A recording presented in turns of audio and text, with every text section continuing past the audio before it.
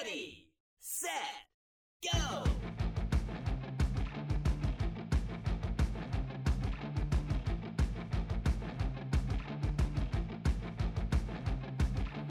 Welcome to the EV Diaries, the place where we promote the adoption of EVs in small town America.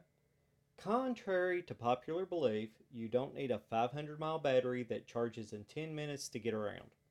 It would be nice, but for now, anything that suits your needs, plugs in at nights, and runs off a battery is a good place to start. I'm Ben.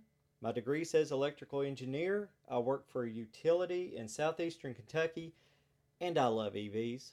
I think everyone should own at least one. A little housekeeping before we get started. Obviously, I missed posting on Tuesday. I'm recording this on Thursday, and whether it posts today or Friday, there will not be a second episode this week. I've got some family things to attend to, and I will be out of town over the weekend. Yesterday, I attended another webinar put on by the U.S. Department of Energy and featured some EV insiders. Well, they were mostly consultants and a few large utility representatives. You know the ones. Cover 5 states, 60 million customers. I think I've referenced more than one of those in the past, but either way, the topic was an EV future, economic feasibility. The presentations and discussions were really good, and I was hoping for it to be fodder for Friday's show. And I will go over a few of the nuggets that I got out of the meeting at a later date. However, there was another big thing that happened yesterday involving Electrify America. Electrify America is now collecting charging fees per kilowatt hour and not based on time for their DC fast chargers in level 2 in certain states that require fees be assessed on kilowatt hours. States not making charge locations collect per kilowatt hour, and I'm sure Kentucky and Tennessee fall into that category, will be collecting fees based on time at 2 different prices based on power levels. They're eliminating the $1 plug-in session fee. Guest and past members will pay 43 cents per kilowatt hour, and a Pass Plus member will pay 31 cents per kilowatt hour. There's also a 40 cent per minute move your car fee that starts 10 minutes after the car stops accepting charge. Let's look at this a little further, and in doing so, I have to give another thank you to Barry. He asked a great question last night about this, and I'm eventually going to provide a non-answer because, frankly, I don't know, but I will pontificate until we get there. Your electricity in your home is metered and charged per kilowatt hour.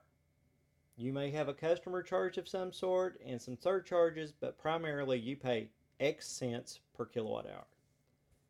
It would make sense to collect this way at charging locations as well, but it gets a little more complicated, so stay with me. If you have a business, depending on its size, you may pay a demand charge. Think of demand as how much power you need at any one time. Using a hairdryer, for example, say you had a ginormous hairdryer that needed 2,000 kilowatts to operate. And just for the record, a professional hairdryer will be somewhere between 1,500 and 2,000 watts. So this 2,000 kilowatt hairdryer requires 1,000 times more power. And that is why we call it demand. It's the power something needs to work. The device demands that much power. Energy, on the other hand, is a measure of how much power is used over time. We usually quantify this by kilowatt hour. So our massive hairdryer, if we left it on for 30 minutes, would use 1,000 kilowatt hours. But it has a demand of 2,000 kilowatts. At that point, you've burnt all your hair off and possibly triggered a cataclysmic event, but I'm getting sidetracked from my point. Your house is like a regular hairdryer, and a business is more like the bigger hairdryer. Because some businesses need that much power and utilities have to be able to fill that demand, they break down pricing based on that need. So some businesses will have a demand charge and an energy per kilowatt hour charge. Keep in mind the equipment needed to supply a business in comparison to a house, those prices seem to go up exponentially with size. Getting back to charging stations, imagine you have a 200 kilowatt charger sitting at a location. And this is sort of getting into the Department of Energy discussion, but we won't go that deep for now. But just consider that's one thing sitting there. Now, consider if you've got 10 of them clustered together. We now have the big ass hairdryer situation. The only way that utility can serve that economically is to have a demand charge and an energy charge.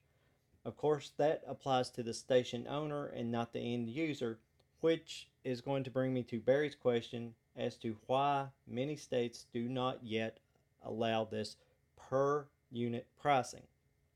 So here's my opinion on this. Take it for what it's worth with a grain of salt and perhaps a shot of tequila as well. These places have always been able to set up per kilowatt hour charging, or at least I assume they have. I know when I set up the ChargePoint Level 2 stations on our system, we went with a per minute charge and no move your car fee. If I remember right, it breaks down to something like 25 cents a kilowatt hour if you manage it well, but it's more than that if you don't move your car. I've asked to review this, but I haven't had the go ahead up to this date. Apparently, we are in line with pricing nationwide, or so I've been told by our vendors and our sales reps for this company. I've seen rates higher and I've seen them lower. We went on time based basically because it was an established way of collecting the fee. I'm not sure how or why it started out as a per time basis, but I do have some ideas. First, you don't necessarily question the metering when there's no direct meter. For some reason, we won't question a clock, but we will an electric meter. In fact, by state law, we have to test meters, but I don't think the PSC questions our timepieces. Along these lines, we didn't have to install a separate meter on these units. They're on the secondary side of the hotel's meter. They're part of the hotel's load. So we have less meter costs, less testing, and it just has to work. No one's ever questioned it. Also, people are used to paying for parking time, so this is like a fancy parking meter. Again, no one questions how much it costs to park, therefore, no one would question how much it costs to charge. Now, all of this sounds deceptive, but I don't think it's intentional and it shouldn't be perceived that way. I think it was just a simplified approach to a fairly complex idea from a utility standpoint. I feel like the reason some of the states have went with the per kilowatt hour fee is primarily consumer protection. You know exactly what you're getting for your money. You have transparency built in as opposed to your basic pay to park for time. Even with the layers of charges, you can calculate and verify your cost.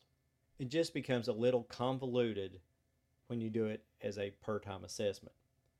Another thing that comes to mind is that depending on how the station is wired, you may be getting some delivery variability.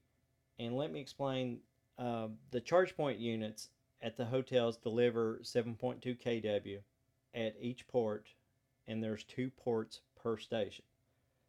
Each port is on a separate circuit, so you get the 7.2 kW per port.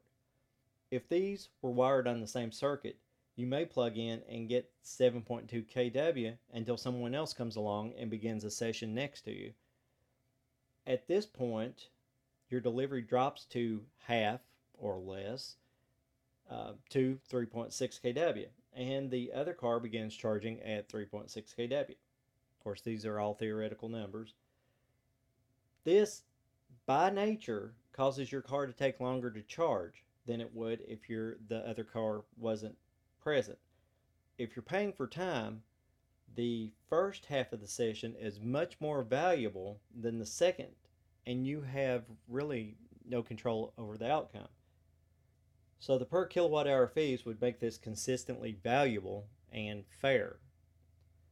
I nearly forgot, the way laws are written and the language that is used, there are voids and loopholes.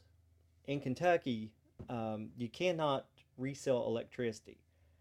And this was originally an issue brought to the Kentucky PSC years ago in regard to campgrounds and marinas, who obviously provide energy but fell under the umbrella that they are providing a service that includes electricity and by default are not reselling. Last year or the year before, this came up again with public charging. It was the same scrutiny, and the PSC decided that they did not want to regulate EV charging and basically wash their hands of the whole situation. I'm not saying that this is the reason we do not have more collection based on per kilowatt hour, but that would make sense. If they don't want to regulate it, then it's open to fair market forces, but I assume it's just a matter of time before the question of fairness is brought up, and I don't know if the PSC will go back on itself or not. So there you have it.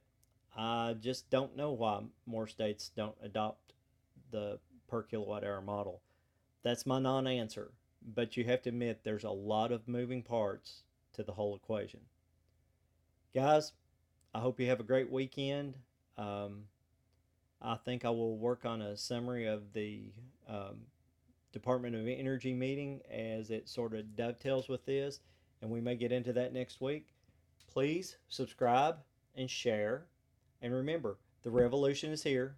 Per the minute or per the kilowatt hour, it's a fun ride.